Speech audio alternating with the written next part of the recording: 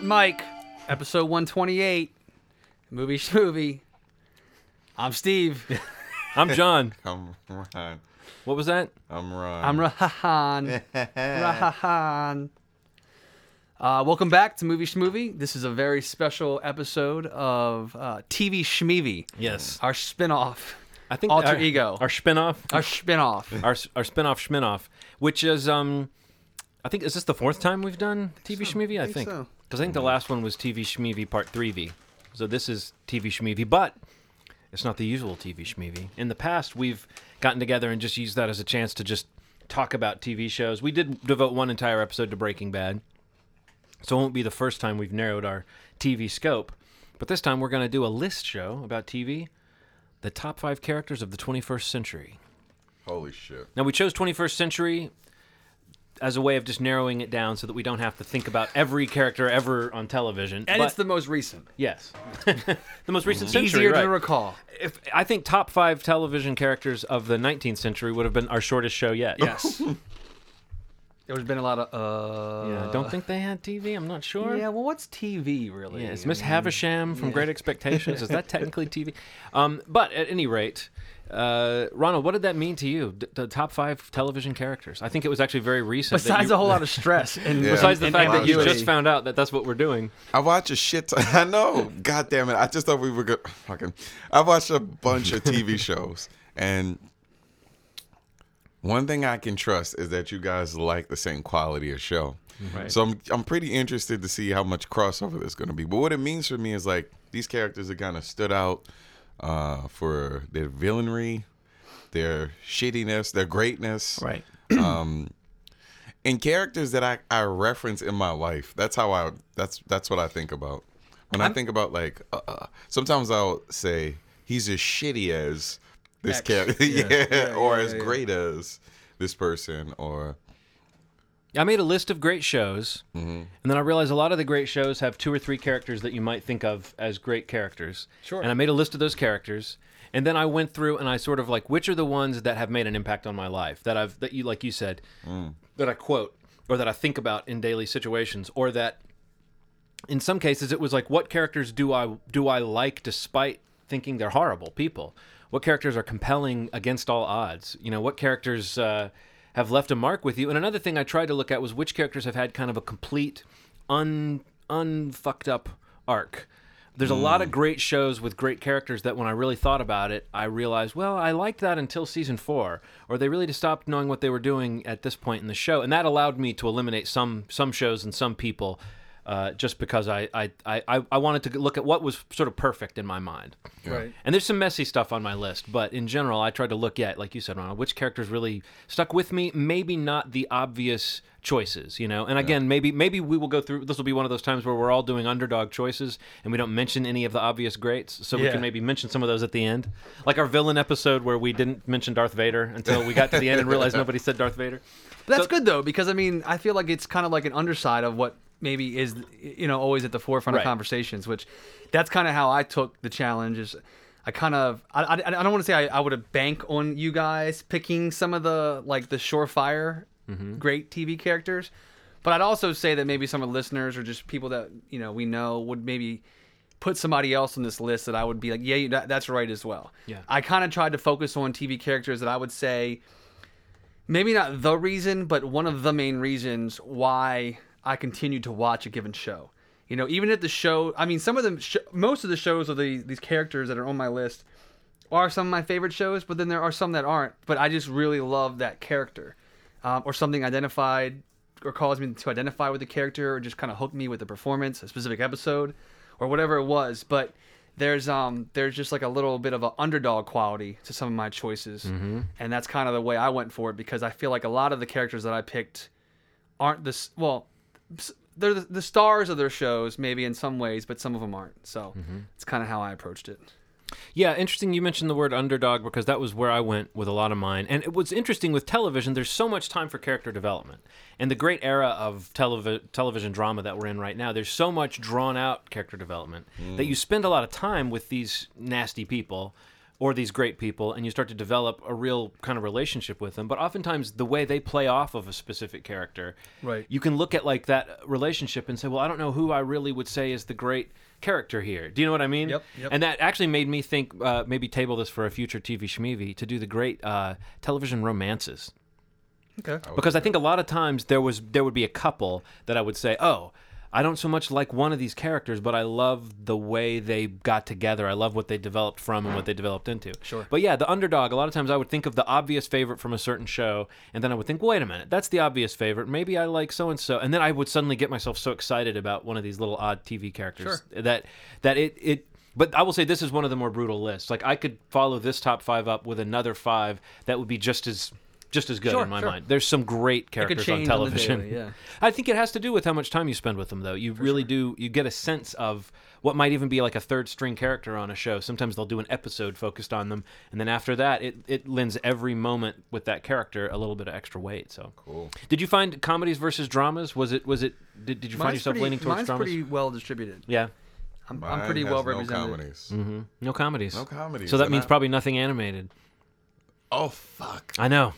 I thought of so many animated characters. I don't didn't know if about anybody is going to make Holy my list. shit, But I didn't even think about that. No, I don't have any animated. yeah, there's been some good ones though. There have. Yeah. There have.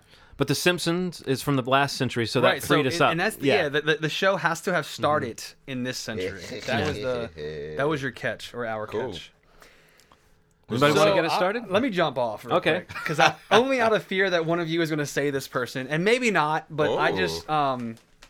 just want to get it out there because it's probably the one Is that this I. in no particular order? Yeah, I don't have an order tomorrow. Okay, cool. I don't have like No a partic- 5-1. I just Okay, have cool. 5 characters. Okay, cool. I just Go ahead. I'm pretty confident that this would be one. I don't know. Maybe one of you will pick. Maybe not. I hope not. What? Before you say it, But what? before you say it, Mm-hmm. if you choose that person, can we replace the person? I think you just replace them. You just replace them. It makes for me. It makes it easy. If he says somebody that's on my list, I'm just going to slide somebody That's in that fine. might not have That's made my fine. Because I list. think I know who you're gonna pick. No, you probably don't. Because I don't know. I just want to say it because Rachel Ray. damn it, John. This is not like I don't know. I don't talk about this show a lot, but I've always made it known that I think this is one of the greatest shows. One of the greatest shows ever on TV, Oh. and the fact that it takes place in Baltimore, where we live, makes it a little more something you take a little pride in. But also one of the greatest casts of a television show, I think. Deep cast. Like, yeah, you can trickle down pretty far into the cast of The Wire, and really, it's hard to find a weak link in that cast. But the character you could pick probably 3 or 4 and put him on this list. And it's another show too where even the characters you don't like are so well observed that you could love them as a character. Exactly. You know? Exactly. And like I was saying, you could probably pick like 3 or 4 people and put them on this list, but I had to pick Omar. Holy shit! What? I'm ready for this list. I'm so ready. I want you to explain Thank why. you, Steve, for freeing up a spot I was- in my Good, top 5. Good. I was hoping that one We're of you. so close to picking him. The only reason, I mean, yeah. So Omar, like to think of him as like Baltimore's Robin Hood. Among so many, I guess, horrible characters, both on the streets and also on the good side of the law in The Wire. The one that, I mean, like there were so many morally murky characters in that show, but he seemed to be the one that wasn't. Yeah. You pretty much knew who Omar was. He had his own little code. He went against a lot of like the gangster stereotypes that you would see even on the street of the guy sitting next to him. Yeah, he was gay. He was gay. He didn't swear. He really didn't tolerate any collateral damage in terms of like killing innocent people.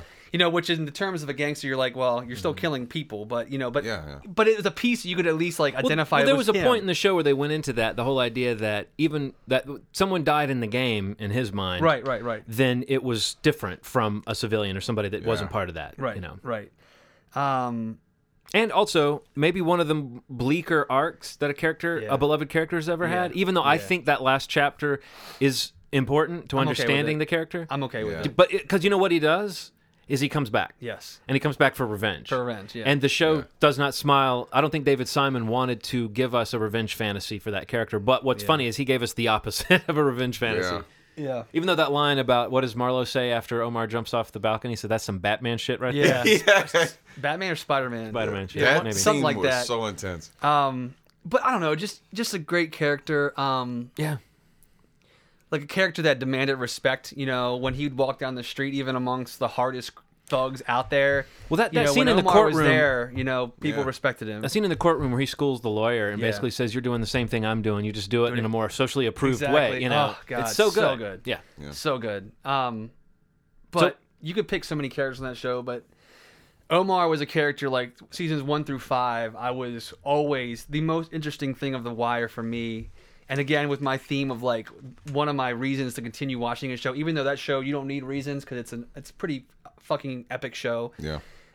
Only maybe 2 other shows I could probably argue are better than that in scope in terms of the TV history of my life. Well, you feel comfortable, even if there are other things that might be as good. You feel comfortable if someone were to say Desert Island, you know, to television show. It's on there. You know that if you picked The Wire, you would never get bored. You could rewatch it again and again. There's other shows you could say that about, but that show is- it's still a pretty special place. So what are other Can I piggyback? I was going to say, since we're talking about The Wire, let's just talk about other characters that might have made the list. One of my picks is actually. Okay, you from- want to do it? Okay, so No, I'll let you go yeah, first. If you have a pick, I that's wanna- also there. Yeah, I have Do a it. pick. And then when you're done, I'll mention my other Wire characters just Okay. quickly. I'll just say their names. So this show should have been called His Name, because he did. Well, watching this for the 3rd time, I realized that he was an asshole. He was a drunk. He was a shitty person, but he ignited. The fuck did I do? He ignited every single thing that happened in this show. Oh yeah. Through whatever means he had to. He was the catalyst for everything His that occurred. superpower was shit stirring and not caring Yeah. how he affected It people. was like what I really liked about him is he'd be like, "Hey, this is a problem. This is a real problem. Okay, you're not gonna address it. I'm gonna fuck this up. I'm gonna make this as crazy as possible and bring to the light what the issue is." Yeah.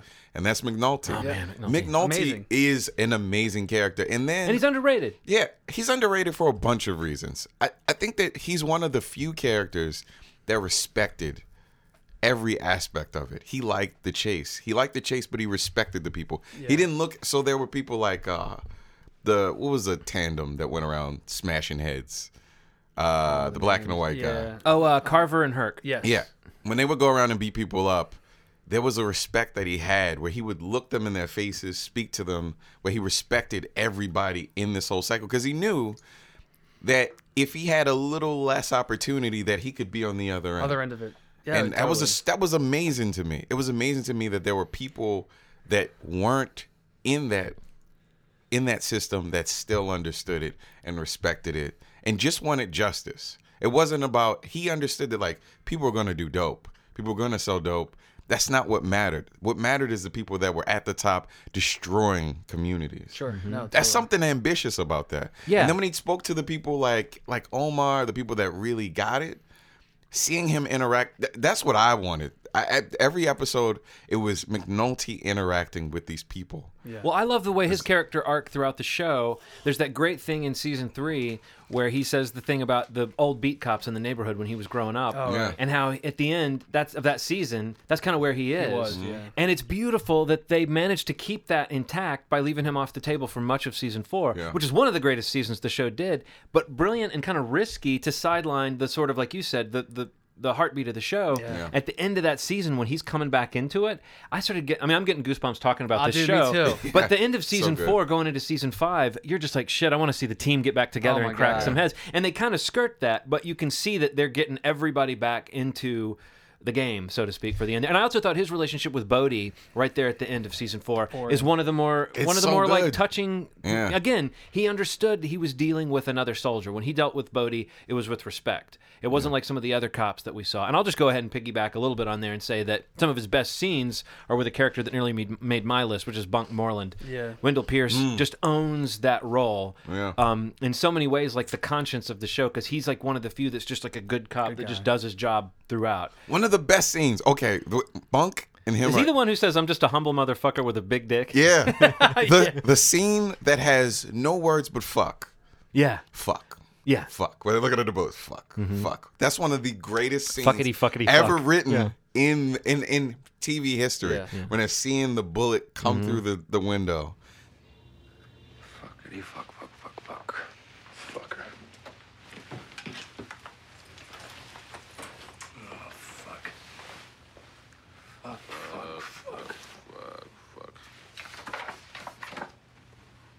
One of the best scenes, some of the best chemistry I've ever seen is the two characters. That show, with those two, Especially those two, and I'll throw out one more name because there's a beautiful moment in season 3 where they catch up to somebody and they see, and as McNulty says, he figured out who he was really chasing. Stringer Bell was a great character. Yes. So this is what I'm talking about. We just talked about 4 people Yeah. in Yeah. a show that could have been a single 4 show. out of the Yeah. 5 of our list. I know. Yeah. You know what I mean? A And single how show. it hurts me a little bit though. Like I feel like The Wire. Well, there's no feeling about it. It's just a fact. Like it never got the acknowledgement, and it slowly is. Yeah. And it's got like that ground swell. Well, of the like, binge watching era is going to be really kind to that show. Yes. Because Yeah. that's what you want to do with that show is watch the next one and the next one. God, and I wish love more- David wish more Simon. people knew Yeah. knew it. I mean, I talk about The Wire to so many of my friends, and no one's ever seen a single episode. I'm like, take my box. Well, a set. lot of people Yeah. think it's Take boring, it. or they think it's going to be dry. Or honestly, here's the thing. I honestly think this is. I think people are. I think the fact that it's got one of the deepest and most varied African American casts Yeah. of any show on television makes some people think that it's not for them. Yeah. I mean, maybe I'm supposing a certain amount of. I think there's. No, and you're also, right. I think You're that right. people think it's going to be unpleasant. It's a crazy Or they world. think it's a cop show that they've seen Yeah. before. And I think some people who are saying, "I don't want to see these depictions." Like I've heard several people say it's an unflattering depiction of Baltimore, Mm-hmm. or that it's a show with a really deep African American cast, but look how many of them are crooks. But I would say, look at Kima, look at Daniels. Look at Freeman. Yeah. Look at Bunk. Look at Yeah. these. I mean, I've never seen a show that did more with an African American cast than this. It's a great show. Man. And it's amazing how well they do it. And it's like that in and of itself. But I do think it feels like a niche show to some people. I would say that as much as I like David Simon in other projects, the cops and robbers narrative that gives The Wire its spine is so well done. Yeah. Something like Treme, which had great characters and great bits, and I know some people that love it and some people that hate it. It just never grabbed me by the balls the way The Wire did. Yeah. And maybe it's rare, but I mean, maybe I'm just a little bit lowest common denominator. I want there to be life and death stakes. I want there to be mysteries. Yeah. I want there to be something more than just the human drama. And The Wire, you never felt like you were watching stupid shit when you were watching it. You always felt like you were watching something, and the way it broadened its scope. And fuck Carcetti. Another great character, Yeah, another it's- guy who just What about shows you. Bubbles? Oh, Bubbles. I love Bubbles. Yeah. Bubbles. The climax of the show for me is the Bubbles' last moment is Yeah. to me tears of joy Yeah. for a fictional character. One of my favorite scenes is a bubble scene. It's the scene where one of the younger cops is going undercover, and he has his bum outfit on. Oh yeah. And he's like so proud of himself. He's like, that's the worst bum outfit I've ever seen. He's like, why? You don't have enough dead soldiers on you. He's like, what the fuck are dead soldiers? He's like, the vials. You don't have enough when you shoot. You don't look dirty enough. And he's like attacking this guy and letting him know that he has no idea how this world Is works. that What he's getting Sidner? into. Who's going undercover? It's the lighter skinned black Yeah. guy. It might be Sidner, the guy who kind of replaces McNulty at the end, so to speak. The guy who's sort of This guy it- was sort of a minor character is it? in the first Yeah, season. I think that might be Yeah. Sidner. Okay. I might be wrong, but I feel like he's because he was a character that kind of stuck around. Yeah, Anyway, that's yeah, true. The Wire. Obviously, we could do an entire episode about Yeah, The Wire. yeah. But just to get it out there, Yeah. I'm glad that Yeah. you had Ugh. somebody to Yes. add. Well, I'll throw out my first one, which is Yeah. another show that at one point I thought maybe I'll just be cute and make every one of my picks a character from this show. But I settled on Pete Campbell from Mad Men because I cannot believe. Here's what I did. I came up, and I don't know. Does anybody have? Are you caught up? Does anybody else have any? Yeah. Does I anybody have- else have any Mad Men characters? I on do. there? I have something to say. I do. I've never watched an episode Okay. of Mad What Men. Right. the fuck? Well, I'll try not to spoil too much for I you. do have a person for the. Okay, you do. Okay, so I won't mention. There were two other. When you get to yours, I'll mention the two other characters that could have easily. It was a running thing. I was like, Okay. I couldn't decide. But what I did was I went and read their character bios on Wikipedia, and I realized something about Pete Campbell. He is a complete and utter. I mean, I knew this before, but the cumulative effect of every jerky, He's a petty, fuckhead. shitty thing he's done on the show, and yet he's compelling. there's a humanity to him. Yeah. They don't shy away from the ways in which he's like a person you would not want to know, but seeing him on the screen. I mean, I identify with those types of characters who are flawed, and you see how flawed they are, and you see how, like, I mean, time and time again, Pete comes up short. His marriage is in bad shape. He doesn't even know he has a good thing with his wife. You know, he screws that up. He doesn't even know, like, the few times when he's come through for someone, though, there's a moment of loyalty here, a moment of progressiveness there. He's one of the few that was ahead of the curve with treating African Americans like a real demographic on the show. Like, he's one of the few people that, even though sometimes it seems like he knows he's supposed to be progressive, and so he is, he's like he's semi-modern. I mean, when the show starts off, he's 26, and he's definitely, he and Peggy represent... He looks so old now. But he and Peggy represent the generation after the generation of Don Draper that the show's about. So they're a little bit younger, but they're still... Then you see the counterculture coming after them. They're too old for, like, the hippies, but they were too young for the kind of post-war generation. So there's something kind of interesting about those characters.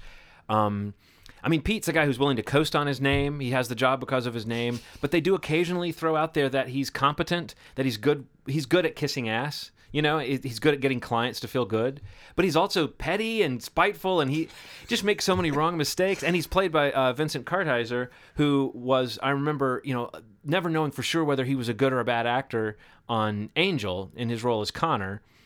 But I like Connor more now than I did before because I've started to learn. I think Vincent Kartheiser, I think the way he plays that character, there's a showiness to it. He really feels like he's one of the few people who's putting on sort of a theatricality to his performance. Yeah. I love the way they've been inching his hairline back. It's getting crazy. Each season, it looks like you would think the actor was losing his hair, but really what they're doing is they shave his hairline back about a half inch every year.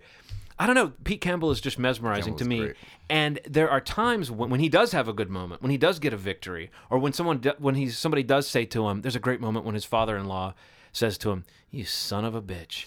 And Pete just goes, he just shrugs like, what you going to do about it? I love that character. I mean, I guess there's a part of me that I was afraid I'm that guy, but there's another part of me that loves to see the character who earns his keep somehow. Yeah.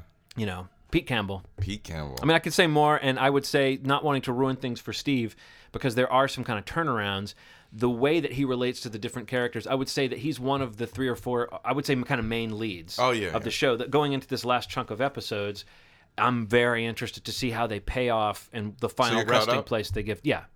I'm interested to see where they leave him, because where we last saw him was being thrilled that he had just made a lot of money. And it's great to see that that's never been far from his motivations at any point in the show. He just wants to make money. He wants what's his. He feels that he was integral to building the company. And in some ways he's right. In some ways he's wrong.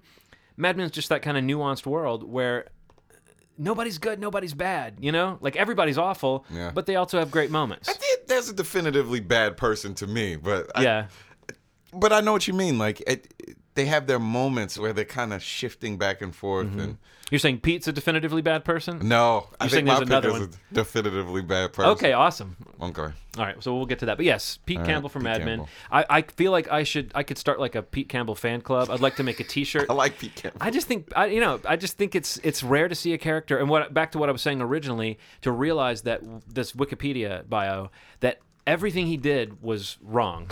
Yeah. And he's shown his ass in so many situations, and yet I still love him. That's what made me choose him over the other characters I was thinking of, was because he's such an underdog. Back to what you were saying, Steve. Yeah.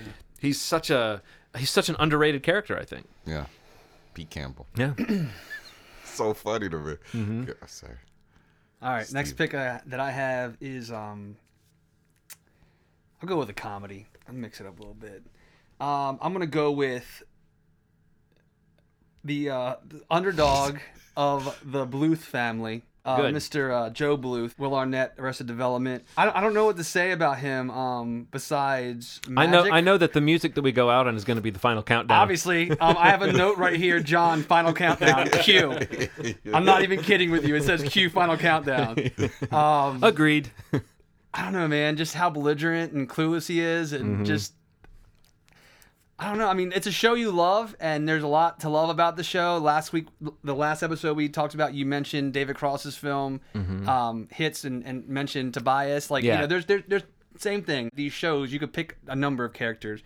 But for me, from the first time I've watched Arrested Development through the more recent season on Netflix, the thing for me has always been his character has always been Job. Every now and then when I see a new show, I kind of make that note to myself Yeah. as who feels like a character we've never seen before. Yeah. I think Tobias Funke evolved into a character we'd never quite seen before. Yeah. But right out of the gate, Job was like full of ego, full of Oh my God. delusional. Like I don't think in 4 seasons he ever really understood what was going on at any point, you know? Yeah, no, that's pretty accurate, I think. It's what made me aware of who Will Arnett was. I mean, I feel like so he's a very good. funny guy and a lot of stuff he's done. I don't think he's done anything that's really matched Job Oh, no either. way, Except no for way. maybe Batman in the Lego movie. Yeah, That was you great. come in pretty high when you're playing Job, but there's so many scenes you could go with in terms of standouts. But I think just as one of the comedy picks I have, I mean, we talk about tons of TV, tons of movie, but immediately John suggests characters, and I think, what about comedy shows? I mean, there's a couple people that I had on my list, but I feel like what you just said, they're characters that were like great, but maybe they've been done before. It just was like a little bit of a twist on it, but there's never been a Joe Bluth before in a TV show, a movie, like that kind of just the cluelessness is what gets me, like just how egotistical, how belligerent he was, but ultimately how clueless he was, and at the end of the day, the eldest, meaning he really is the figurehead, or should have been the figurehead of this family empire, and to assume what that would be, with Jason Bateman's character trying to really keep it all together, to see a family that's who your company, that's who your family is pegged on, is that eldest son, that is that character. It's just fucking hilarious, man. I'm thinking of when he tries to get the flames to shoot out of his sleeve, and it's just lighter fluid, and he says, "But where'd the lighter fluid come from?" I might even lay in the audio from that, but the scene where he takes over the company and he gives the speech to everybody. Too much. Yeah. Oh my God. Maybe I'll splice Feel that free in. to splice it in. Yeah. And make sure we get the. Do we have musical clearances for Final Countdown? Please refrain from discussing or engaging in any sort of inter-office or or finger or sting or or even though so many people in this office are begging for it. And if anybody does anything with my sister Lindsay, I'll take off my pants, I'll shave, and I'll personally.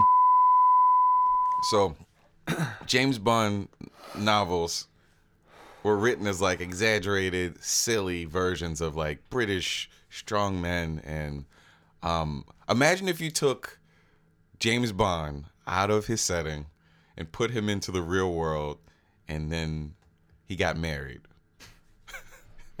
That's Don Draper. Don Draper is James Bond, like to a T.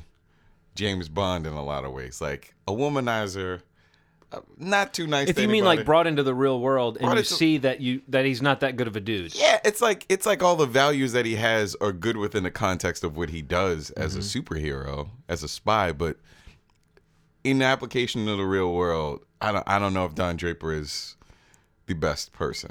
Well, he as a protagonist, we gradually learn to see that. Like I Yeah. think that like early on, the iconography of Don Draper was the show was everybody want, like we all know guys who have like Yeah. had for a while like Mad Men, like Nights Out, where the theme was dressed like a character from Mad Men or something. And it's like people loved that, what Yeah. was seen as the sleekness of that. And I think what the show did, whether it was always intending to or not, which has kind of taken that and put it through the ringer. I mean, Don's hit bottom in a really Yeah. ugly way on the show. Recently. But in that first couple of seasons, well, I think it was always there. I think the yeah. show was always going to say, these guys who smoked all the time and drank all day and whored around and all that stuff, you get down to it, that's going like a decade later, they're starting to look pretty bad, and they smell pretty bad. You see Don throw up in a trash can at a funeral, that kind of thing where you're just like, okay, this guy is not Mr. Suave. And I think a lot of people latched onto that show because he was Mr. Wish Fulfillment, and they saw that the show wasn't really trying to fulfill your wishes with this character. He's such a good character.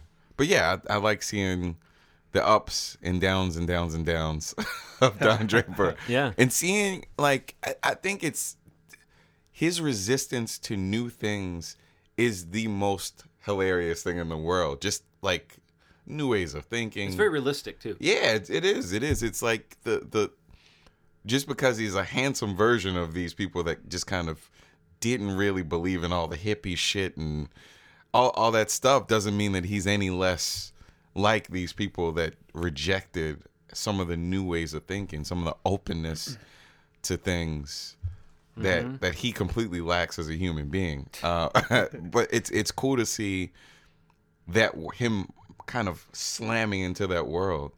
And also seeing the way that his staff is treating him, in the current season. Well, he goes from being like, Mr. Hotshot to being, again, it's all about everybody's about 10 years older now than they were at the beginning. So there is definitely this feeling that he went from, I mean, you're 40, you're at the height of your game, you're 50, people are starting to push you out the door a little bit. Yeah. And I think there's something going on, even though I guess Don's a little bit younger, but you know what I'm saying. Like there is a point where you see him, he's no longer the coolest guy in the room, and he can't keep up with the counterculture and the youth culture. Which, speaking of the youth culture, the other characters, since you've already said your other characters, Peggy and Roger Sterling were the other characters I considered putting on my Sterling. list. This cast is deep with great characters. We could do an entire show. I mean, if Steve had seen an episode. Steve, you need to watch that show. But I mean, that would be one where you could just about say, let's do an appreciation of Mad Men. But there's so much to talk about. But yeah, Don Draper, obviously, he towers over the show in people's minds. The show is Don Draper, and it's John Hamm is fantastic. Drapes, and Drapes is a. He does so many subtle things. I think that's an underrated performance because of how contained Don Draper is as a person. Yeah. Like he doesn't do a lot of showy stuff, and I think for that reason, the awards are never handed out to. Yeah. It's all in his face. I think it's really neat to see like things happening around him, and the only thing that you can gauge about him is like his voice remains the same. His face, however, says completely different things in a lot of scenes, and it's nice to see a actor that really he acts his ass off in the show. I mean, he embodies the show. He carries it. Have you ever seen that? There's a super edit on YouTube. It's been around for years of him saying "what." No, it goes through every. You don't realize how often he says "what," but it's every. It's like what. What? What? What? What? What? What? What? What? What?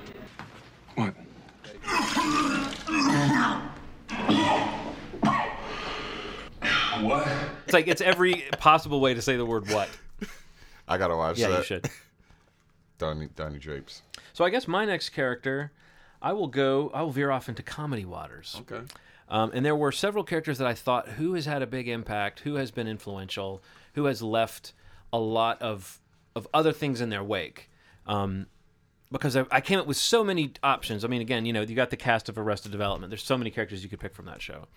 I thought about a lot of the other shows, like just almost like comfort food, the way sitcoms can be. And then I thought about, wait a minute, what about those other sitcoms that aren't so comfortable? And I kept coming back around to one performance that, again, what this person has become in the media and in people's consciousness is so different now from what it was when this character first hit, and we had no knowledge of Ricky Gervais. And we just had heard about this great British show called The Office, and we threw it on. David Brent is one. I mean, it's the British model. I'll make it my argument for the British model. 6-episode seasons. 2 of those, an hour-long Christmas special, done. Yeah. The character doesn't get old. I mean, I love Steve Carell as Michael Scott. I was very close to putting him on the list, but I thought about the problems with that show kind of going on a little too long and just kind of, outliving its usefulness. And there were things Michael Scott did that he would have been arrested for or fired for. Whereas the British Office was not like as sitcom-y and slapsticky as the American. It was much more unpleasant and grim and much more like a real documentary. And Ricky Gervais's creation of this, just that realization that a horrible boss is a fun boss is so clever that like he's a great guy to work under because he doesn't make you work. He's technically horrible, but you know what I mean. But he doesn't expect anything of you. All you really have to do is laugh at his jokes. And the idea of a guy who thinks he's an entertainer and what does he say? People think I'm a manager, but I'm actually like a laid-back entertainer. Like from the beginning, he's so delusional, but in such a funny way. And when you haven't discovered that Ricky Gervais energy, I still love him in theory. I don't think the few movies he's headlined, they haven't always been great. Like the promise of what he might do was sort of diluted. I did like Extras on HBO. Again, I think that Derek show is pretty sweet. I mean, the way that it plays positivity as like the premise behind its comedy rather than negativity is a great idea. Too Short? I saw a couple episodes. I thought it was funny. Love that show. I mean, I'm just saying, I think that he's kind of dilute. Now that you think of him as the Golden Globes guy or as the outspoken Twitter atheist or whatever, it just feels like Ricky Gervais has I hate to keep using that phrase, but diluted that brand. That when he was a Discovery, I mean, I had no idea what I was getting into when I sat down to watch The British Office. So fucking funny. And still, if I think about particular things he did on that show, I will laugh. Like there's something about that little glance into the camera that he does when he can tell, when he kind of remembers this is being filmed, or when he has a brief moment of recognition of, wait a minute, maybe I look stupid. But you just see it, the little glance at the camera, the little kind of, and he fidgets with his tie. It's just such a great observation about office life. And I think everybody was working in cube farms when this show came out, and it just felt like, yes, this was the representation of that kind of shitty job that you kept because it was too good of a job to get rid of, and you stayed there for 10 years, and here's this man for whom this is like his family. He's got no life. He loves these people. He loves this feeling of being a boss. Just a really well observed thing, and that was his first thing. Completely hilarious. That's also very scary. The fact that it was his first thing ever, ever, is like unreal. That's the first offering he had creatively. I don't know. And now we kind of assume that kind of cringe comedy. There's so many things that have come in its wake that have played with that idea. He started it. He started it. I'm a big fan. Steve?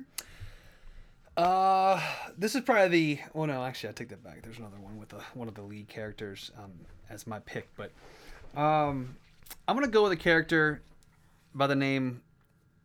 Well, before I say his name, let me note that this show went out limping to the finish line. So I have a little slight irk. I wondered about this one. I think I know what you're about to say. Mentioning his name, but the reason I do is because I trace this back to being one of the first times I've been recommended a show to watch that I've fully immersed myself in the binge watching of something. This is pre-Netflix. This was getting a disc from somebody that had a season of this show and watching the entire season in an evening, like early into the next morning, because of a character, and that is Dexter Morgan. Michael C. Hall, Showtime's hit series, Dexter. I don't know how many seasons there was, 7 or 8 of them, which went out horribly in my opinion. But I can make an argument for the first 3 for to the 4. purposes of this show, we can just say there were 4 or 5 or however many would make you feel better. I would say if we could just ignore the last 3 or so and just say that there was maybe 3 or 4 seasons of this show. Dexter Morgan is a, because he, that show ended, a blood spatter specialist for the Miami Police Department, who also just happens to be a serial killer who tracks down serial killers and kills them. Awesome premise for a show. Yeah. But his portrayal of the character was something that immediately hooked me. And beyond it being a cool twist on a storyline for me, I was totally just in awe of Dexter Morgan's character in season 1, and that's what totally sold me on the series. I've liked Michael C. Hall. I thought he was great in 6 Feet Under prior to this. I love that show as well.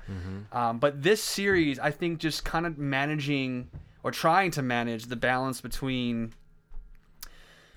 having connections in your workplace, having connections in a personal life, and then ultimately having connections in the thing that really brings you pleasure in this situation, which is killing people, was something new to me. And even thinking about movie roles that were like this, I don't really feel like, the anti-hero, the killer that you root for, the guy who's the star of the show, the guy who forges a relationship with, somebody he falls in love with and ultimately has stepchildren, and you get introduced to Deb and his character and his relationship with his sister.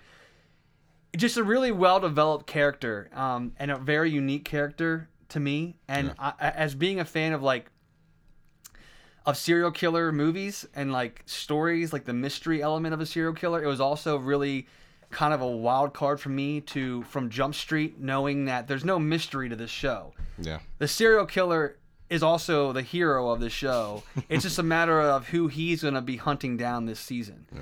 So that was really cool. And I thought that his portrayal, he got nominated for a bunch of Emmys. I don't know if he ever won an Emmy for Dexter, but the fact that it's acknowledged like that is, I think, a testament to how great he was on the show.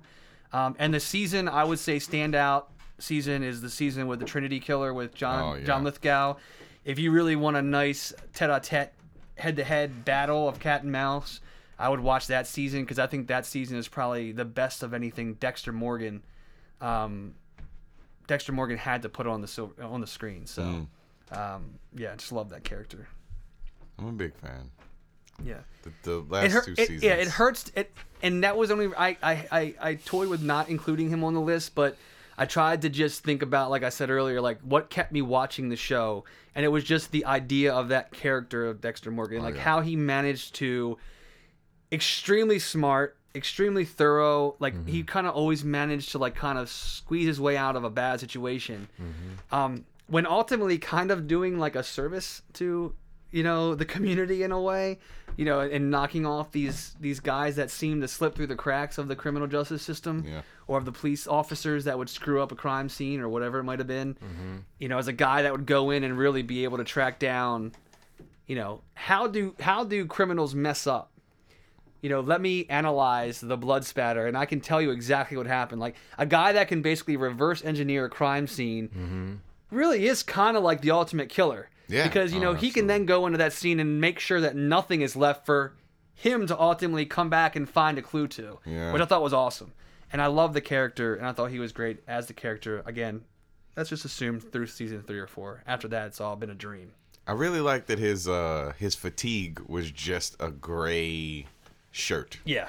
Yeah. And I like the show, man. Very I thought simple, very clean, very like anal, you know, Yeah. like the scrubbing, you know, like the opening credits of the and you know, it's kind of like him making breakfast was really fun. Yeah. It's kind of like really suggestive, but after every kill, like he, you know, very meticulous, and I don't know, I just thought it was a really intriguing character, and I always trace back that want for me to like binge on something to Dexter, because a friend of mine, Brad, gave me the box set, and was like, "You're gonna love this show. You've never heard of it? What, you know?" And it really was like wow, I'm missing a lot of good TV, and especially that was also cable TV that I was not even, you know, that I don't think I have Showtime or something like that before we could get the torrents or anything like that. But it was awesome. Yeah, Dexter I think Morgan. my big binge show was 24. Yeah, I think that's the show that, like, when I saw the first part of season 5, and I thought like the first 2 episodes were great, and that really was maybe the best that show ever was like the first 2 or 4 episodes of season 5. It was like firing on all pistons. But like then I went back and was watching them on DVD, and it would be like, it was really cold, and it would be like we would finish a disc, and I would be like, I can get to Blockbuster and return this and get disc 3. And I drove around one time to like 3 different Blockbusters looking for a disc, just because we were ready to go for 4 more episodes. And that was before the Netflix experience was really in place. That was when it was DVDs. All right, Ronald, I think it's your turn. So I referred to this show as Shakespeare-esque, beautifully written, almost play style. It's interesting to see a show where a town's being built. Oh my God! Being built around you. You just helped me. Now I can clear the spot. So, one of my favorite characters of all time, maybe my favorite, is a mayor, a bookie, advisor, criminal. He was everything in this small town. A pimp. Yeah, pimp. Capable of the occasional act of heroism. Yeah, question mark. Capable of the occasional act of horrible brutality that questions whether you really should like this man. Yes. Yeah, and that's Ian McShane's portrayal. Portrayal of Al Swearingen. Al Swearingen. The most quotable character on television for a while. Yeah. I've never seen a guy get a BJ and give one of the best speeches about life that I've ever seen. It's the duality of everything that he stood for and everything that he. Another show I've not seen. Oh God, Deadwood. So I'm learning a lot though, guys. So thank you. His voice is incredible. His delivery is incredible, and that role was originally written to be just kind of like the black hat of the show. But they said when they got on set, like David Milch was famous for changing the script, like on the set. Oh wow! And like asking you, do it in a high pitched voice. This time do it like you're mad. This time do it like you're sad. So he was constantly rewriting. So they adapted, like they saw what they had, and they built. Like you can see that show becoming more about the relationship between him and Seth Bullock, and less about like what you would expect, which would be the lawman versus the. Oh, yeah, the, but yeah. you're right. It's all about the town. What's great is his interests are on the town. He wants to see the town succeed. He's a villain with a slightly altruistic goal. Yeah. Because he knows if this town succeeds, he succeeds. Yeah. And so he wants to see Deadwood go from being like a territory to or not from a territory. What do they call it? A settlement or whatever. settlement, yeah. He wants to see it go. Yeah, and so he's teaming like Seth Bullock, who is, I questioned which of them I wanted to put on the list because I think as funny as Al Swearingen is when he's going off on everybody, Timothy Oliphant has somehow made a clenched jaw into brilliant acting. Like you could see the muscles in his face moving. He's the most uptight. Like you have a villain who wants to see the town succeed, and you have a hero who is a sociopathic. Violent, like a guy who's got like a boner for justice to the extent that he's a no frills, no thrill kind of guy. Yeah. To see Seth Bullock and Ian McShane and Al Swearingen kind of when they evolve to sort of uneasy partners for the sake of the town, that's some of the best stuff. Like those scenes are some of the best things I've ever seen. And the evolution of it. Awesome. Great. I'm so glad you said it because I love that. You can't leave it off. One of my favorite moments is there's a moment early in season 2. Bullock's walking down the street with the widow, and he cuts Al Swearingen a look, one of his Bullock looks, Yeah. one of those simmering like I'm gonna beat somebody up looks, and Al Swearingen says, "You would not want to be staring like that at me." yes. I say that like 10 times a week. I say it to my cat. I say it to my kid. Yeah. I say it to strangers. He is fantastic. the embodiment of danger. Like if you fuck with him, your world is over. Well, that same episode is the Your one word where is he over. and Bullock are fighting in the street when the carriage comes up, and he Yeah. says they're all bloody. And he looks up and he says, "Welcome to fucking Deadwood." It's full of great stuff like that. His whole So thing good. about liars having a cat piss smell, and he can tell when someone's lying to him. Just great. So good, man. That show's frustrating because they didn't get a 4th season that they Right. wanted. They didn't get to come back and finish it. It was never a plot-driven show. Yeah, it wasn't. But I do want to see what I don't feel like we got to see what they had in mind with those characters. So that will always be frustrating that it's an incomplete show. But I mean, right into the 3rd season with Gerald McCraney playing George Hurst.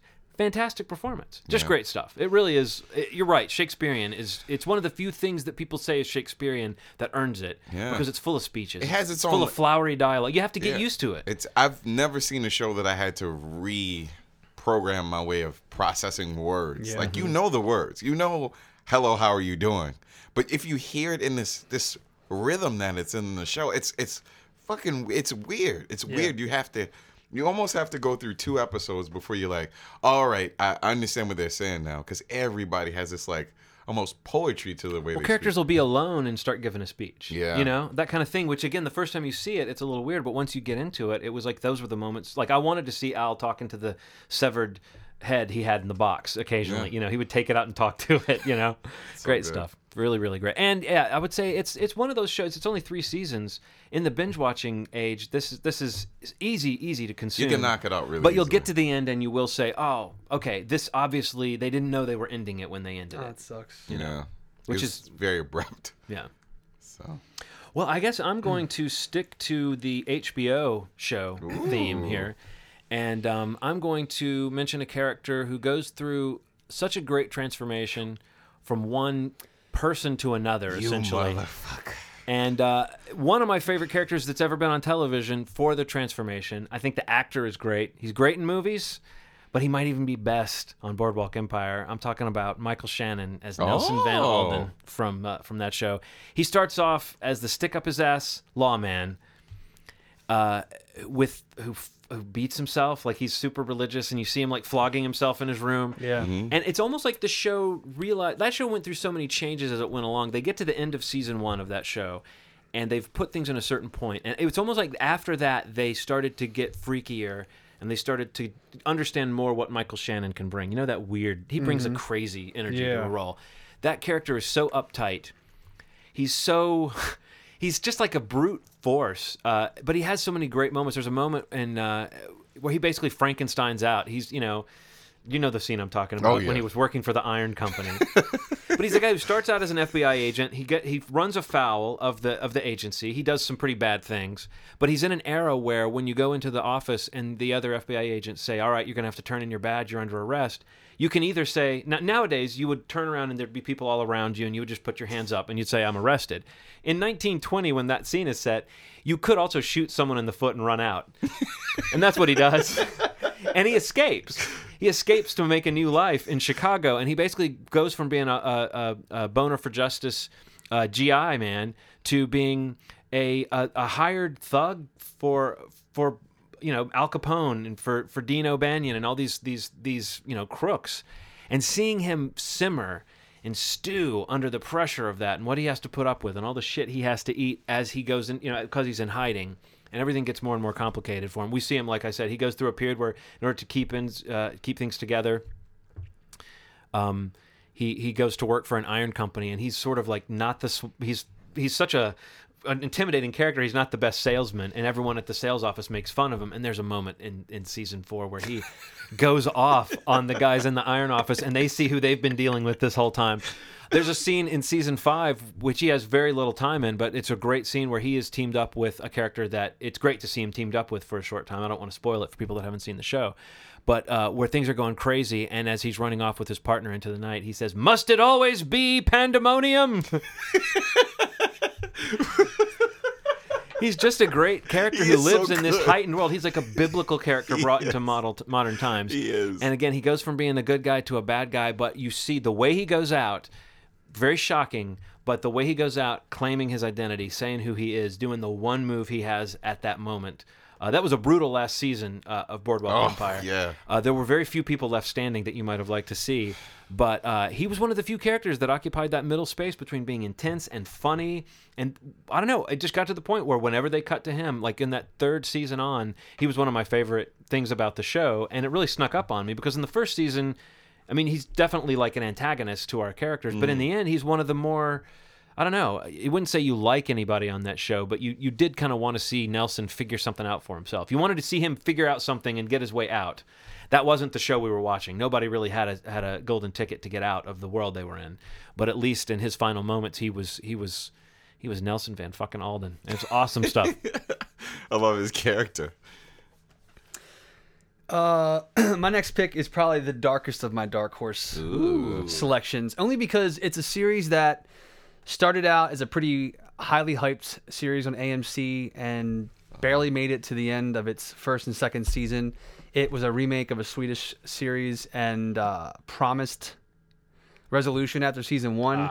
Didn't deliver it, and I think it lost a lot of viewers. Did not lose me. It got resurrected twice into a season 3. And I think, was it season 4? A limited run on Netflix. But one of my favorite characters of the 21st century, I said earlier, talking about Dexter, I love the whole serial killer mystery model of a movie, of a show, of anything. I love the whodunit. I love following clues. Mm-hmm. Like, a little, my own little amateur detective, I'd like to think, But I really align and attach to detective police work. Mm-hmm. In a lot of these procedural shows. I'm not a big fan of a lot of the procedurals that are on the network stations at all, but the show is The Killing, which just ended its series run last year. And the character I'd like to give some kudos to is Stephen Holder, played by Joel Kinnaman, a pretty underknown actor. He was in the RoboCop reboot. Mm-hmm. Really hasn't been in a whole lot, but he's in some movies coming out this year. But tell me about, because I heard several people that seem to love that show seem to love Holder. Like, they liked the show, but Holder was what they kind of took away. What was it about? I mean, from the outside, what was it about, like, another, like, cop on the line kind of character? What was it that made him such a unique guy? I think what made Holder really unique was that he embraced how flawed he was. I think this is a guy that had a pretty troubled past, found himself onto the straight and narrow in terms of being a detective and being a police officer. Substance abuse issues that he's very open about, even though he fights a lot of it. issues with his family, with people that he's tried to have in his life in the past. And the thing that works so well about it is that they kind of subtly work it into the beats of where they are in the police work that they're doing. And Sarah Linden, his partner in this series, played by, is it Muriel Eros? What is her name? She was in World War Z with Brad Pitt as his wife. Yeah, I think it's Muriel something. Yeah, she was also on Big Love Yes. for a while. It's a great show. Their chemistry is great together. Talking about chemistry last episode, or the lack thereof, in like a movie in like 50 Shades of Grey. These two have great chemistry together. But I think the thing that really just got me so much about Holder is just how much you fucking want him to win. Like, this dude has had problems.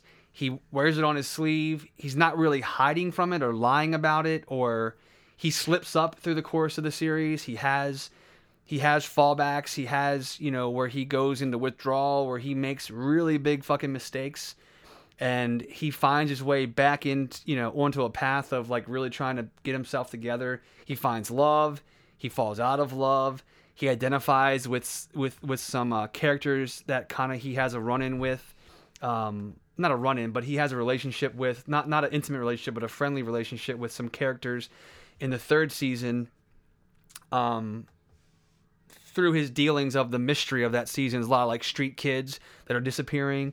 And actually, I wanted to just point out to you guys, if you've ever like had an interest in the show, I don't know if you've ever watched it or want to watch it, but one of the best episodes of recent few years that I've ever watched on TV in the past 2 or 3 years is the 9th episode of season 3 of The Killing. It's called Reckoning. The character that I'm talking about, he becomes really close with this street kid named Bullet. And there's just a really amazing development of their friendship through the whole season, and it kind of comes to a head in that episode. And it is one of the fucking floor you, kick you in the nuts, like just gut, stomach wrenching, like horrible thing, but just like a testament to how much you buy into wanting to see this guy just good things happen for him and to him or the people around him. And it's just an amazing episode. It's great TV. But I don't know. It's just like, it's like a friend. He's a nice guy. He's a funny guy. He's got a really wicked sense of humor. He fucking like pokes and jabs at Linden all the time, like making fun of her, but they have a relationship where they can do that because she just dishes it right back. And he doesn't take it too seriously in the sense that like he's an asshole. You know what I mean? Like he just is a likable, flawed guy. Like a lot of people that and that I know, and that maybe I would even consider at some point in my life I was, It's just a really good character, and I think that he just is the star of the show. It's really a bummer that the show didn't really catch on and find more of an audience, and that he or she, particularly he, was never really acknowledged in terms of any kind of Emmy nominations. Because I thought for sure after season 3 they would have gotten some attention, because that season actually it found its footing again. And that season was great, season 3. Okay. And even the 4th season, that was a shortened season. I want to say it was only like 6 or 8 episodes on Netflix, was awesome. Check it out if you haven't. It's not the big sexy show like some of the picks that we've had earlier in the show. That's why I say like he's kind of like the biggest underdog on my list. But from the beginning of that show, Aaron and I watched that show and we really loved the show. But from day one, I like loved that character. He's just that guy who's like a detective trying to get it right and trying to make it work. And he's like funny and he's flawed and he's just kind of like a good dude. I don't know. There's nothing sexy about his character. There's nothing grandiose about it. That's kind of great. That might be what makes a character great sometimes. Yeah, it's very understated in a lot of ways compared to other people on our list or my list or your list that you've mentioned. He's probably the most normal. Yeah. In the sense of like he's a guy. He's just a guy. But he does the actor. I mean, it's just I don't know. He's kind of like got that like a street swagger to him a little bit. Like he's definitely been through the ringer a little bit in terms of like the elements and substance and like just gangs and things like that. You could tell that he's had a tough life, but he's trying to make lemonade. You know what I mean? He's trying, and I admire that a lot. And that's the biggest takeaway for me from that show. And the way they end his storyline is, I thought, pretty great, too. So, I mean, cool. I think they did him justice. So, if you haven't seen The Killing, that's on Netflix, so I'd definitely recommend checking it out. All right. Killing. So, I think when I first met Steve, it was one of the shows we bonded over. But I don't think that anybody could be more conflicted about how the world is. You don't know shittiness until you've been tackled out of a window by your father. You don't know shittiness until you've experienced that. I'll agree with that. And John Locke is one of my favorite characters of all time.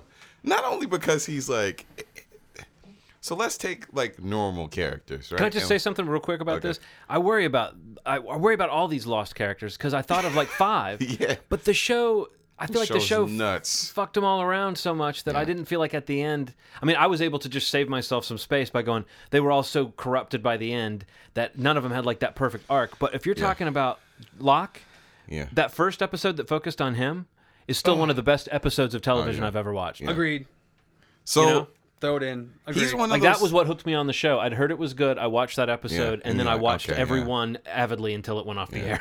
You know, he's one of those people that tragic though. Yeah, it's if you super really tragic. put together his timeline, like knowing what we now terrible. know about what really happened to that man, it's very sad. if you take all the things that happened, even like there could have been there's a moment that could have been considered jumping the shark in terms of his character, a bunch of moments with him.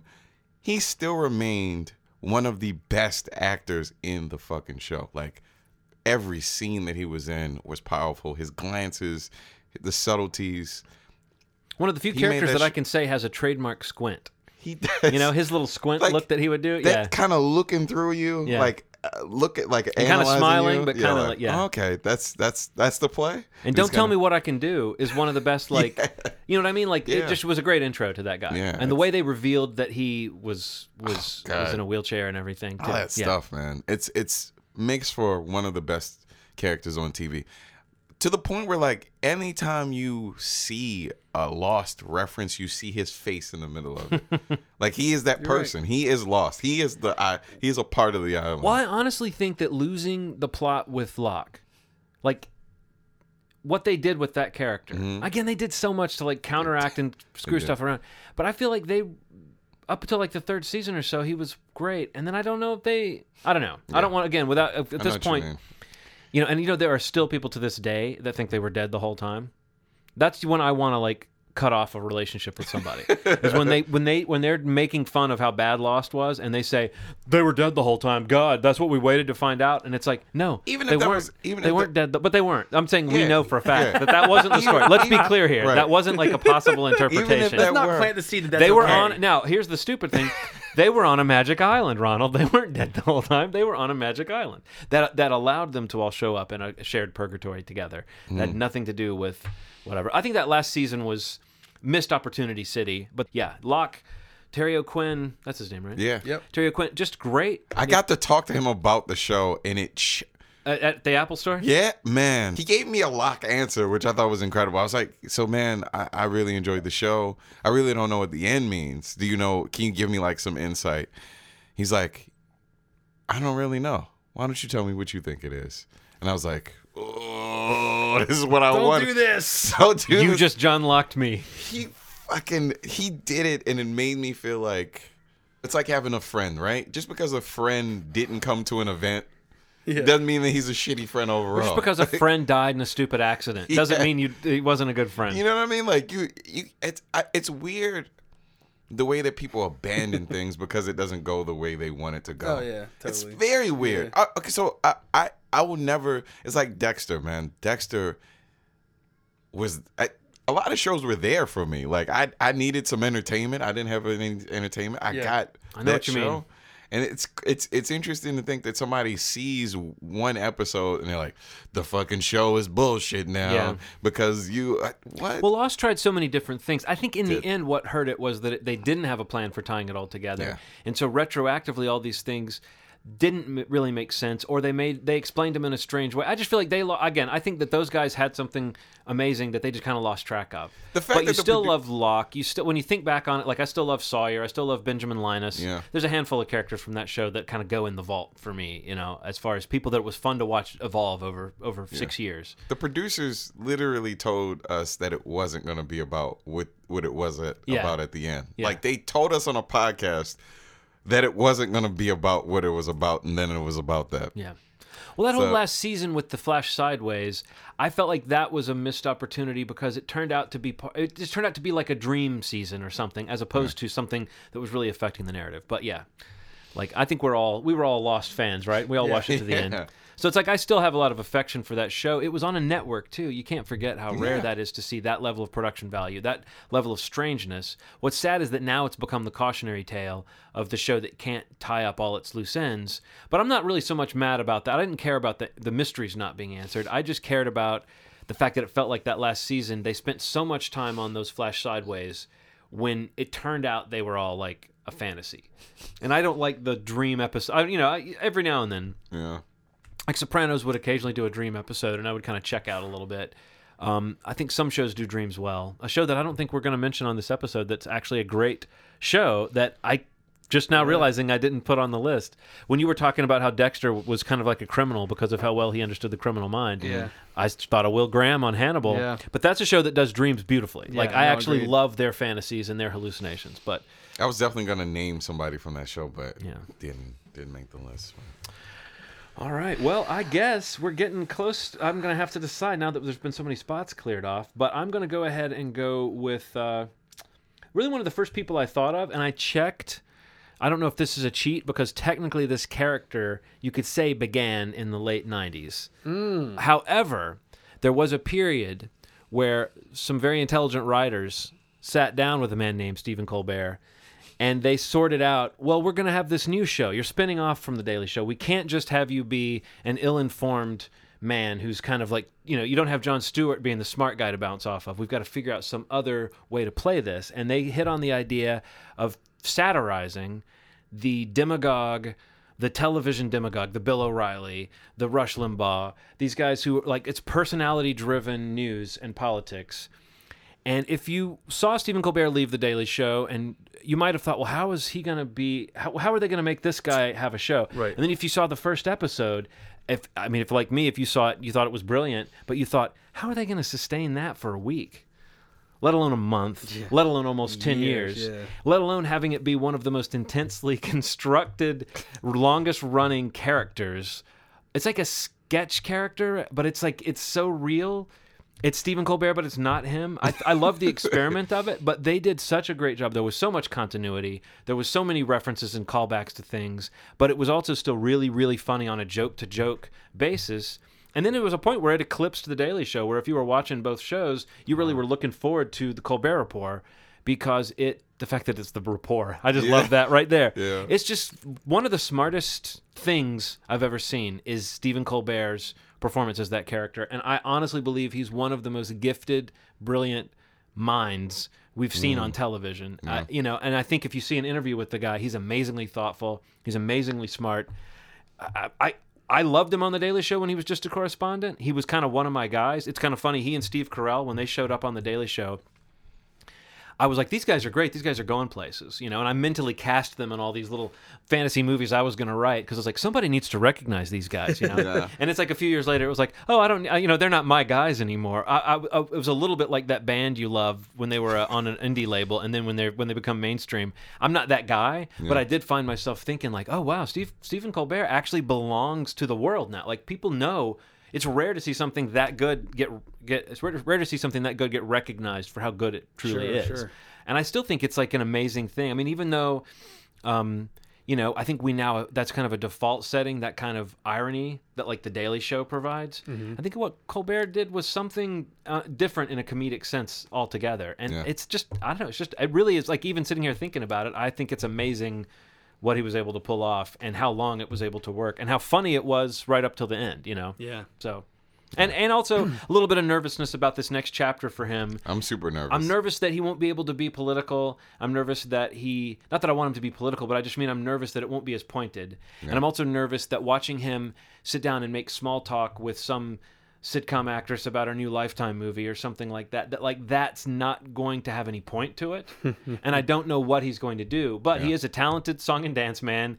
You know what I mean? He comes from theater. He will do anything for a laugh. So if you look at, even though I don't think Jimmy Fallon is fit to hold what's the saying? They're not fit to hold his jockstrap. Is that what Yeah. people say? Do people Yeah. stand around? I don't do think people that stand around holding another guy's jockstrap? It just Yeah. occurred to maybe they're saying putting it on is out of the question. You can't even hold it. Yeah. Yeah. But I think that if you look at the Jimmy Fallon show, I love what it's become. well, I don't so much love it, but I think you can see the sorts of stuff they do, the viral gags, the musical. I think Stephen Colbert has a similar kind of goodwill with celebrities. They'll come on there ready to do anything. So I hope he Sure. does something unique with the format. Hope Because so, it'd be too. sad to see him just being another white guy behind a desk in a suit. But yeah, Stephen Colbert, glorious. The fictional Stephen Colbert, glorious.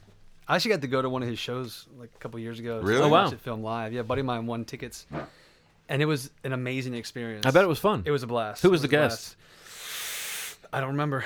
It wasn't anybody that I was really. Some pundit who wrote a book. Exactly. No, in all seriousness, Yeah, yes. yeah. I wasn't familiar with who it was. It wasn't anybody that was on my radar. Well, I mean, how brilliant was that? Like, so often the interviews. But he came out like he like got the crowd going in character, and that was just awesome to watch. And then it was like when he was up there doing the interview, his interaction with the crowd was truly like in the moment. Like it was like quick.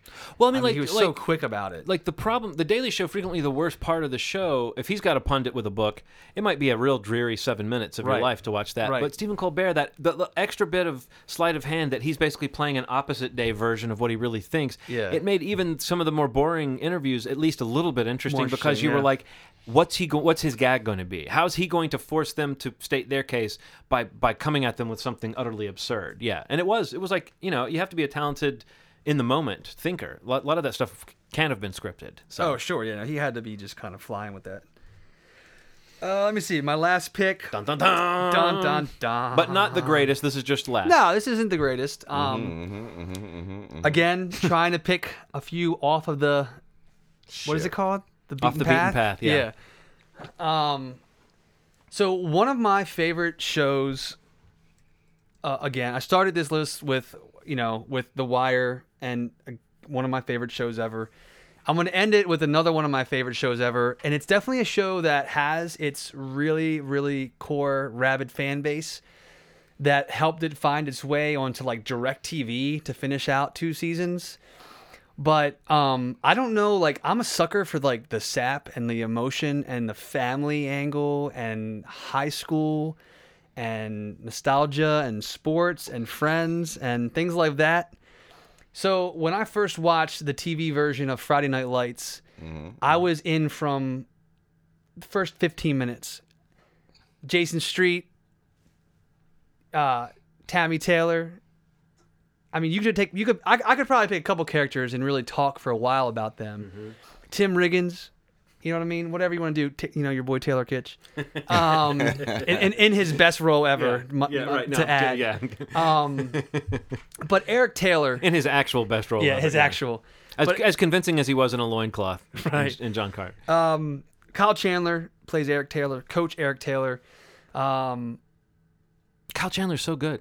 I mean, I damn don't it. watch Friday Night Lights, but I just mean he's good. He's great in everything I've God, seen I him feel in. like you would love that show. I think I feel like would. you and Nikki could watch that show and just be like, this show is amazing.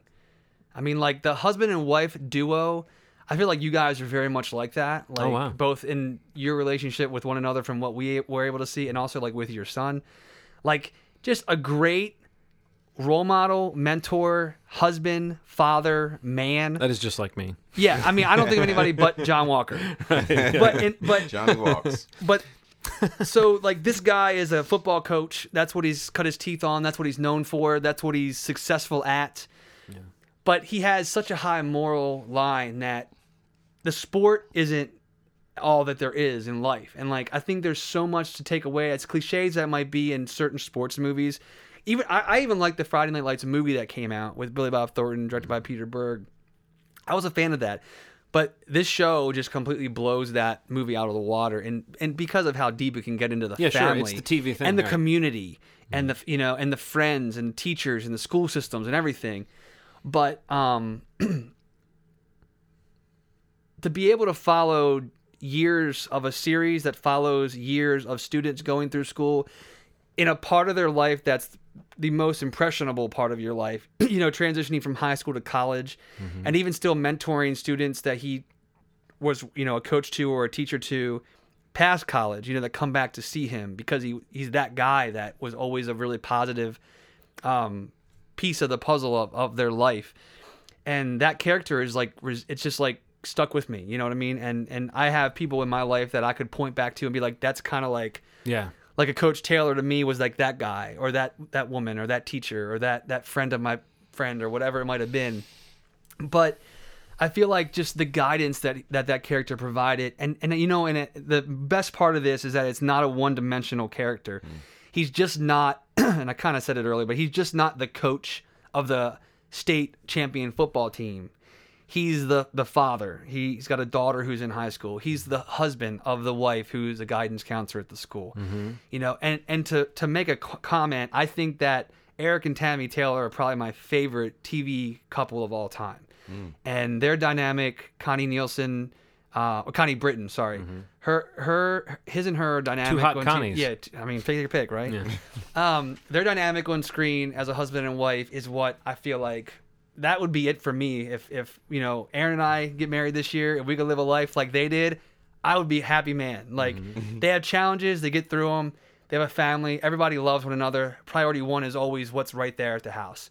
And that, like, just, you know, like, as sappy or cheesy as it sounds, like, being built around a TV show about high school football, you're like, what? Yeah, but also You know? if you make that compelling, that's a sign that you're doing something special. Like if you can make normal slice of life stuff and normal challenges that people really face, like Right. family, keeping the family together, keeping everybody happy, you know, everybody's got a career, like making sure you don't drift apart, those types of things. Yeah, that's real life. So when it's done well, it's very rare for it to be done well without going into like super sentimental stuff or super sappy stuff. So yeah, I mean, what's funny to me about Friday Night Lights is there are so many people that I mean, again, it's not a sports show. I think is what I've gathered. That's Even the best not having compliment watched it. to give to Yeah. that show is that it's not a sports show. I mean, it's called Friday Night Lights. It's about high school football. Yeah. I mean, that's on paper, that's what it is. It's based off of a book about high school football. But they really just like cut the book open and just said, you know what, that's what the hook of the show is, I guess. But how much detail, how much appreciation and respect is paid to the littlest things, like, you know, somebody a student who's pregnant at a young age, you know, a student who goes through a really, really heavy, like, crime and like what happens with it. You know, a student who is the star of the football team who will never have a future in sports because he breaks his back. You know, the mental state of a person that in that fragile part of their life who thought they had Easy Street paved already, and now there's a guy there that is going to help you get through this, and he was your coach, but now he's a friend. And, you know, I don't know, it's a very unique role. I love Kyle Chandler because of this, and I'll see anything he's in because of his performance as Eric What's Taylor. that new show that he's on that looks On good? the Netflix show that I sent you guys? Yeah. Shit, I don't even remember what it's called. It's got Bloodline. Bloodline, yeah. That Looks great. That looks really good. After his part in Wolf of Wall Street, I'm especially interested to see what he does now. Yeah, because he just that plays. show looks good. Yeah.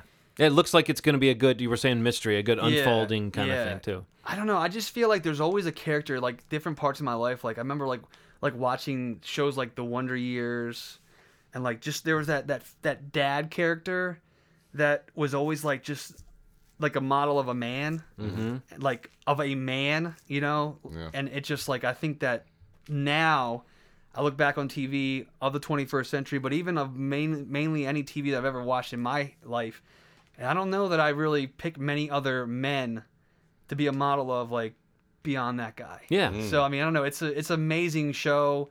It's one of my favorite shows. You know, a show that didn't really stay around too long. But like another show that had like a rabid following, Yeah. and they got it back on like DirecTV, satellite. I don't know. It was something I had to go through all these like loops to get through it and actually to find this TV show when it started airing again. But if you guys haven't checked it out, I'd recommend it for sure. I mean, especially I feel like John. I feel like you'd love it. I've just heard so much great about that show, and it's always that kind of trust me, you'll love it kind of Yeah. thing. So I believe I will enjoy it. And I plan to catch up on it one day. Is it on Netflix?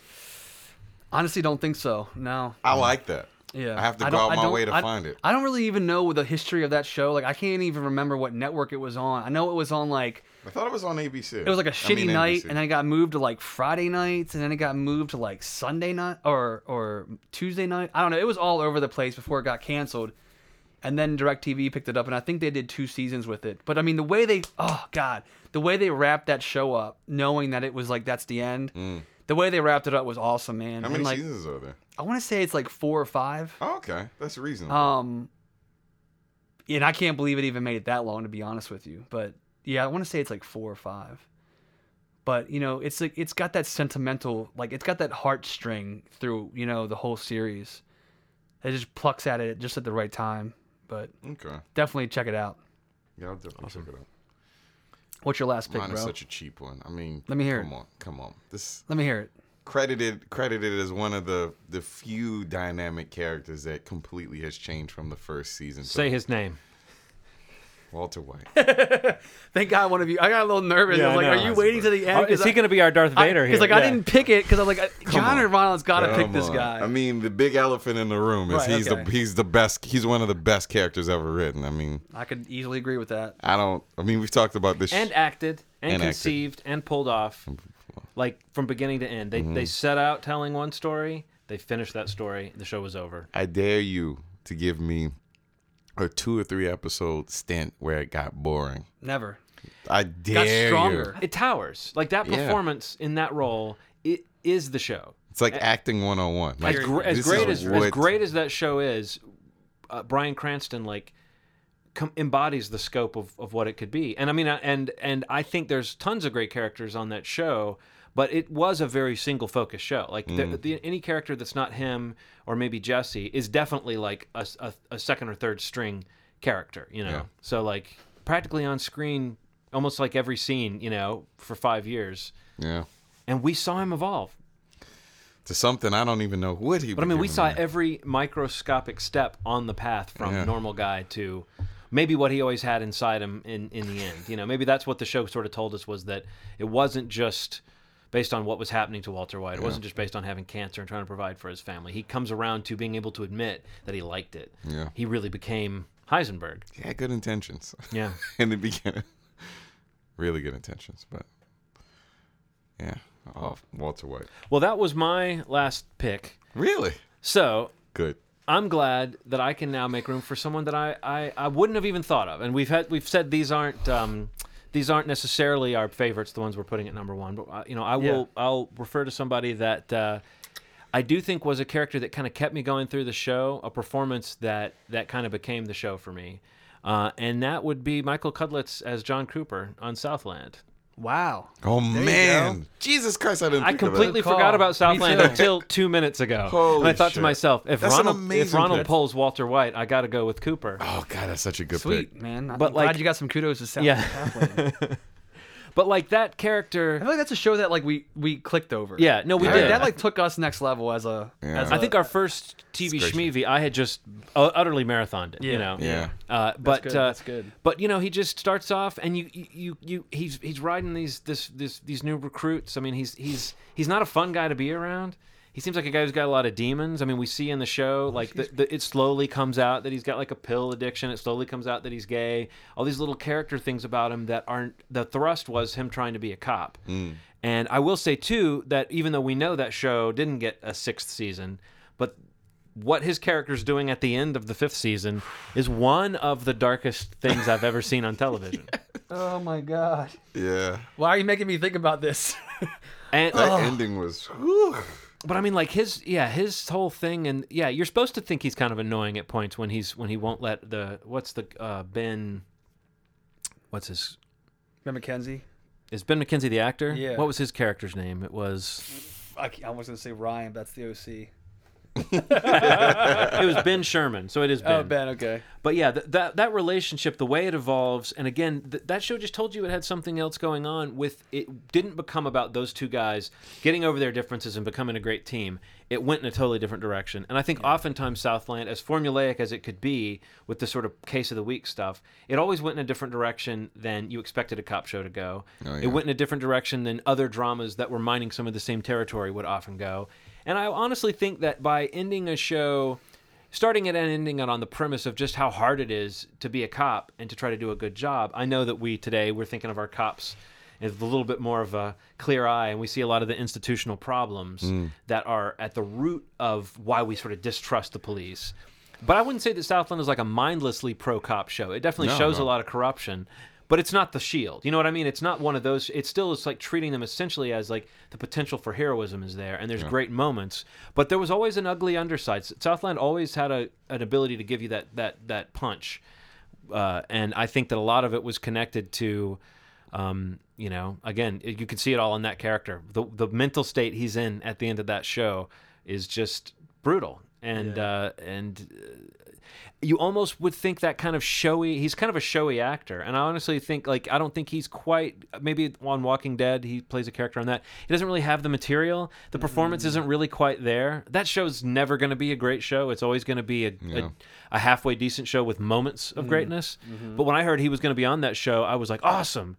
And then he shows up and he's another kind of a little too in your face character. Yeah. I don't like the dyed red hair. I don't like the flat top. There's so many things about that character that are the opposite of what I expected from him based on how believable John Cooper was on Southland. So good pick, man. That was a really good one. Good follow up. So anybody have any also rants that you just couldn't put on your top 5, but you knew they deserve a call out? Nancy Botwin. Nancy Botwin. Nancy Botwin. Liz Lemon. That's a good one. Yeah. Leslie Knope. Leslie Knope. I was going to say Leslie Knope. I couldn't decide between Leslie or Ron. Ron Swanson. Yeah. Ron Swanson. I'll follow up. A kind of a dark horse for me, but Mabel Pines from Gravity Falls. I love Mabel. Oh, Gravity Falls. She's so great. I love her silliness and her show. spirit. She's just a great character. And also, sticking in the animated realm, I came really close. He almost was there, but I didn't quite make it. But the Ice King from Adventure Time, I think is... Oh, my God. He That's starts such a out good as kind of a character. villain, but as that's gone on, he's developed... I mean, the backstory of that character is actually extremely complicated. Yeah. And I would say that, like, the vocal performance that Tom Kenny, who's most famous for SpongeBob, but I think that Ice King is another brilliant bit of voice acting. I mean, he's an incredible voice actor. Can we just agree that Tom Kenny is a genius? Yes. And the Ice King started off as, oh, it's Tom Kenny. Turned into a whole new thing, a whole new character I've never seen before. Yeah. The episode where he's wondering where the smell is coming from, and his little penguin Gunther is farting, and the Ice King comes in there, and what does he say? He's like, Gunther, you've been blowing it up in here. You have a stank booty. That was one of Henry's... Henry thought that was hilarious when he was like 3.5 or whatever. And he would walk around saying, you had a stank booty all the time and stuff. So it's like, Ice King had a spot in my heart then. But then I was shocked. Like, that show's so good. It's the development of, like, the continuity is shocking for a show of this nature. So. And the music. Oof. Bill Hendrickson from Big Love. Never seen that. What? Fuck, man. Polygamy? Come on. Come on, bro. I gave a nod to, but he quickly fell down the list. But I still think Abed on Community is an original creation that's really well performed. Yeah, that's good. And I wanted to give a little bit of love to Rust Cole on True Detective or Forrest McNeil on Review, but I feel like both those characters are so new and so fresh. The paint's not dried on them yet. Yeah. And it seemed a little silly to single it out, but yeah, I guess that's about it. I mean, it was definitely hard. Also, I really wanted to give a nod to somebody on It's Always Sunny.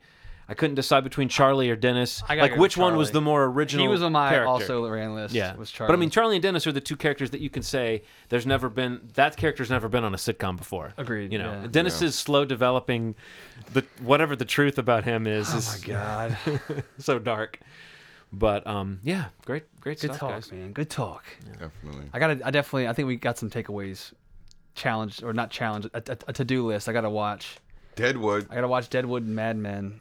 And I would say too, a character that I really wanted to put on when I was thinking about Walter White. I have loved Saul Goodman from the moment he popped up on screen. Yeah. And I love Bob Odenkirk, and thus far I love Better Call Saul. And maybe in a few years I would be prone to say that character.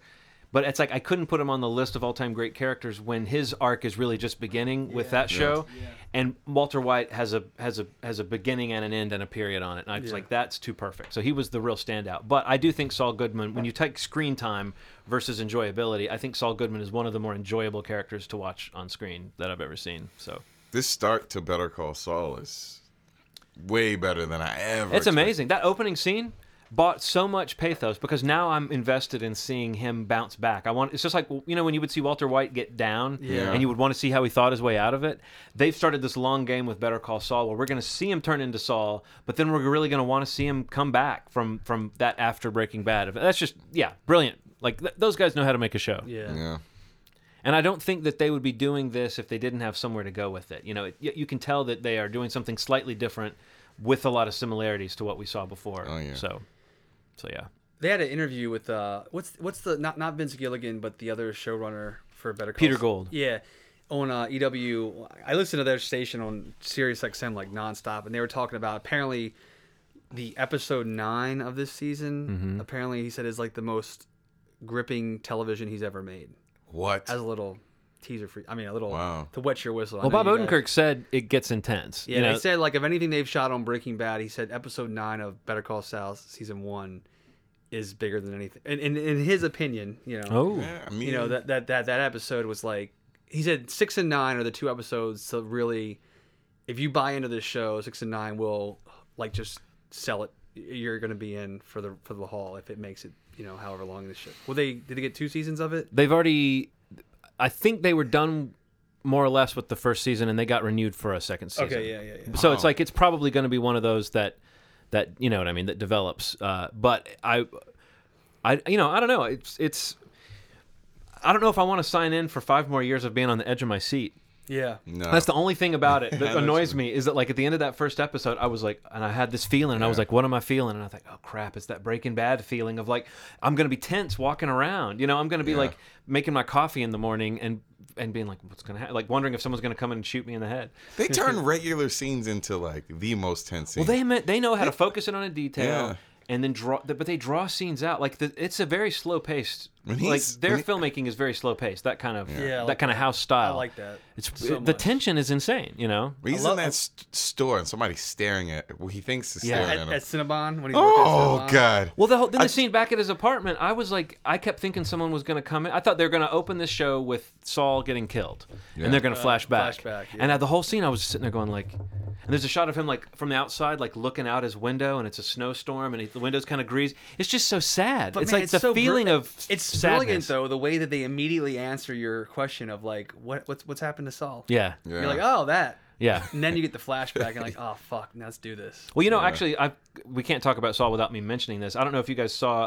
I posted it on Facebook, but I've started doing. There's a podcast network called Second Course Media that does television recaps. So I'll be recapping. Oh, I've been listening, John. I'll be recapping this season of Better Call Saul with my I'm buddy Chris subscribed. from Oh, home. really? I'm So it's a subscribed. show called Saul Searching. You can find it online. So that's a John, weekly. he's going I next love, level on I us. love that, man. Well, a guy I know that does recaps was like trying to put together a network, and he talked to me, and I just kind of threw out some shows, and he Yeah. was like, he saw this one as a good one because the scuttlebutt about it was that it was going to be a bomb. Right. And so, like Yeah. other people that do recaps, that like Walking Dead, Game of Thrones, and Mad Men, these shows have a lot of interest. There was sort of he was interested in doing Better Call Saul because he was like, we might actually have a niche. There's like the official Better Call Saul podcast, and there's not a dozen other Wow. podcasts Yeah, about the this is- show. So People really thought that was going to fail, and I wasn't sure. But I once thought it it's- looked great, but I wasn't expecting it to be as excellent as it is. I Yeah. thought it was going to be fun, but I didn't know Well, I it think was. they like kind of like set the wrong expectation a little bit because I think when it was all coming out, they kind of made it sound like it was going to be more of a comedy, Yeah. which I don't know if that was intentional, just to kind of throw people. Well, they off. even said it might be a half-hour show. Yeah, I know. That's what I'm saying. Yeah. Like that format even itself lends itself to a different show entirely. It does. So you But, know, yeah, but right away on the show, you see. I mean, Bob Odenkirk is great, and he's getting a chance to flex every muscle he's got. I love so it. I feel like he's ready for this. I'm in. Yeah. I've enjoyed Yeah, the first 2 episodes. So, awesome. yeah. So All right, go guys. check out John's other podcast, Yeah, Oh yeah. Soul Searching. yeah. I love that name. The only reason why I didn't peg you guys for it is because we have a hard enough time getting together once a month. You know, I want to ask you. We can discuss this off the air. Yeah. But do you guys record that remotely, right? Mm-hmm. We need to figure that out. My buddy bought a microphone. The only We got mics. I would miss this. I would miss this, guys. Come on. I'm saying in terms of like us missing weeks. Yeah. Yeah. Hey, like let's just hop on and record something. We should have, Or like- one of those weeks from where our we weren't house. planning on getting together, Yeah, but something exactly. current has come out. or Yeah, something yeah, like that. yeah, Yeah. John knows people now. Yeah. It's all who you know. You never know. We'll see how this goes because he's trying to line up sponsors and things like that. That's so, awesome. And I've talked to him about. So who knows? Maybe Movie Schmovie will move on to a network if there's any point That in doing would that. be Let's do it, girls. incredible. If any network wants to pick up a show that comes out a couple times a month, give or take. Oh, for that, I'll do a couple, man. We We'll do a couple more. Couple more. Well, guys, obviously we love television. almost as much, maybe as much, maybe more. I mean, I think what's funny is that when you talk about movie, it used to be that if you were a movie buff, you were talking about the best entertainment being made. Yeah. Now I really think television. Yeah, you can make It's the like argument. you can't really make the. I think it's totally different. We've talked about this, but a movie is a great distillation. A good hour and a half, 2 hours. Choosing the right 2 hours to show is key. Sure. A television show that gives you a whole different look into a world of characters. Oh, yeah. And we've really just scratched the surface. But I feel pretty good. I think we hit the high points. Yeah, some you know? great choices all Definitely. around. Cool. All right, guys. iTunes, review it, like it, star it, share it. Come on. I'm surprised. You know, I feel like people have just gotten used to us saying that. They don't think about what it means. But it actually would help us. If you Yeah, like would. us on iTunes, it will make us look good to the other 3 or 4 people that check us out on iTunes. I have a feeling that 2015 is going to be good for us. I think you said that about 13 and 14 also. We're getting better and I better. feel like if you and keep saying it, eventually it will stick. He's the eternal optimist. It'll be that year. I like it. I like it. man. I like it, Ronald. I like Ronald's positive energy, though. I'm willing to Yeah. go with it. I Yeah, think go that, with it. I'll you go know with what it. it is? Like maybe this year we can believe it because now podcasts are a thing. I feel like people Serial? are starting to understand it. Well, I mean, yeah, it's like Thanks, it's- Serial. Yeah. But Oh the my other thing God. is now our 11 downloads, we know it's possible to get 5 million. Yeah, absolutely. Got to strive for more. Absolutely. All right, guys. Well, thanks for listening. And as always, you made our day. You made it. You made it. That's You it. made us, Kay. You've made it to the end of this episode. You